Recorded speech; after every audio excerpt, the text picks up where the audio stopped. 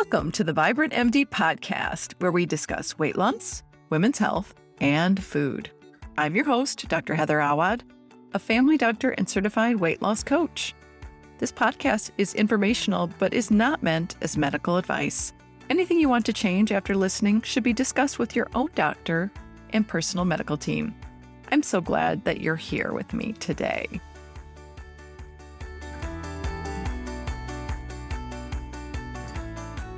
Hello, my vibrant friend. Happy August. Oh my goodness. You know, it's funny. I'm looking at the calendar and I know there are only 31 days in this month.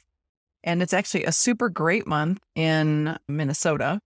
But I look at the calendar and I go 5 Tuesdays, 5 Wednesdays, 5 Mondays. It just makes it look really long. So I don't know. Somewhere in my brain, it's accepting that this is a regular month, but part of it just feels long. So if your kids are in public school, you don't go back to school in Minnesota till after Labor Day because we have really good weather in August and time to go to the lakes. So, you know, we take that time and wait till after Labor Day to go back to school. So I've got to just wrap my mind around it because there's a lot of good fun to be had this month too, right? Besides 5 Mondays. Whew. All right. So today we are talking about magical resistant starches.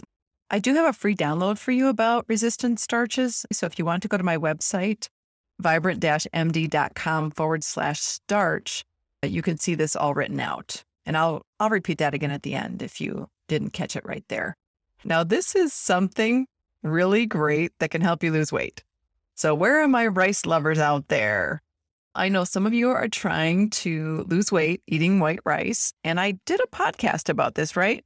So in that podcast, I talked about how you lose weight with white rice is instead of making a picture perfect dish where you have this super big fluffy cloud of white rice on your plate and then, you know, the saucy meat and vegetable or tofu and vegetable curry or whatever in the middle, that you flip it. So you take, you know, a spoon of white rice, you know, a good sized spoon of it, but then you really cover it over with the stuff that's got the vegetables and the protein and the healthy fats on it.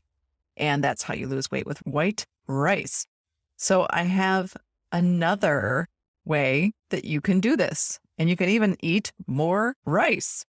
So the reason that white rice isn't super recommended for weight loss is that it's digested in the small intestine and it causes our blood sugar to go up. Then we need our insulin to go up to process that, and insulin is our fat storing hormone. Now, if we convert it to a resistant starch instead of a regular starch, then you don't get that rise in the blood sugar. So you can convert the white rice to make it a resistant starch. And I will tell you that there isn't a lot of difference in blood sugar in the white rice and the brown rice. So if you're a brown rice eater, you can also use this same method. What actually is a resistant starch? So resistant starch is a type of carbohydrate that is, we call it resistant because it's resistant to being digested. So these starches pass through the small intestine, mainly undigested, and they enter the large intestine where they can ferment and act as food for good bacteria in the gut.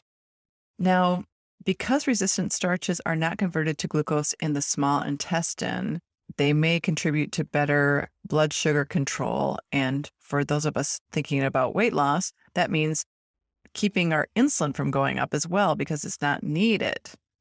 So it becomes a prebiotic in the large intestine, as I said, where it's like the fiber in our vegetables and berries. It just goes through. It's in the large intestine. And it is food for our good bacteria. So that part is also an added bonus for weight loss because a healthier gut actually helps with weight loss. We keep getting more and more evidence that not only does it help with weight loss, that it may be essential. We do have some really good research that shows that, for instance, mice will not lose weight if they have an unhealthy gut. And we're getting more and more evidence on how this is working with humans as well. So this can be important for us. So how do we convert rice to a resistant starch? It's actually very simple. When you cook your rice, you just let it cool off. You can make it earlier in the day. You can batch cook on the weekend. I'll often batch cook whatever starch I'm going to have that week. If I'm going to make rice, I figure I might as well make a whole pot of it on the weekend and then pull it out and heat it up during the week. So you can reheat it again, but just by letting it cool, the starch gets converted to resistant starch. Now, the cool thing is this also works with potatoes and pasta. Sometimes I even buy frozen rice from the grocery store. They have them in smaller packets. And some days if I'm in a real rush or if I've just forgotten to cook rice, then I have that on hand. And that, because it's been cooked already and frozen, will also be a resistant starch. So there's another way to get it. Now, some foods are actually already high in resistant starches. So your beans, like your black beans, your northern beans, those kinds of things. I had a client recently ask about black beans and food order, and because it's starch, but it's actually a resistant starch. So those will naturally not get digested and move along to the large intestine. Green bananas. So when I was a kid, I kind of liked green bananas. Anybody out there have that thing? So once they get ripe, they get converted to a regular starch. But if you are one of those people that likes green bananas, then you're actually lucky because it's full of resistant starch.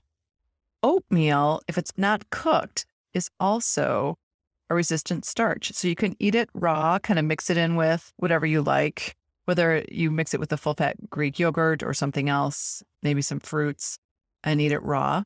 Or if you soak oats and do overnight oats, you don't wreck the resistant starch.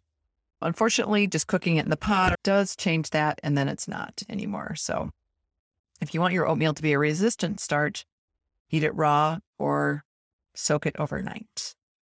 This is something that I've just been learning about more recently, and so I hope you found it interesting. I'm throwing a lot at you about digestion and starch and blood sugar here over the last month, but I hope that you're finding something that you personally can use in the way that you eat that will help you eat delicious food and lose weight naturally. So thanks so much for being with me today. Go ahead and hit that button to subscribe to the podcast, because then you'll never miss an episode and it will help others find it as well. I want to tell you again how to get that free download that has this all written out, which kinds of foods have the resistant starches naturally, which ones you can convert, a little bit more about the science of it. That is at my website, vibrant-md.com/starch. Thanks so much for being with me today.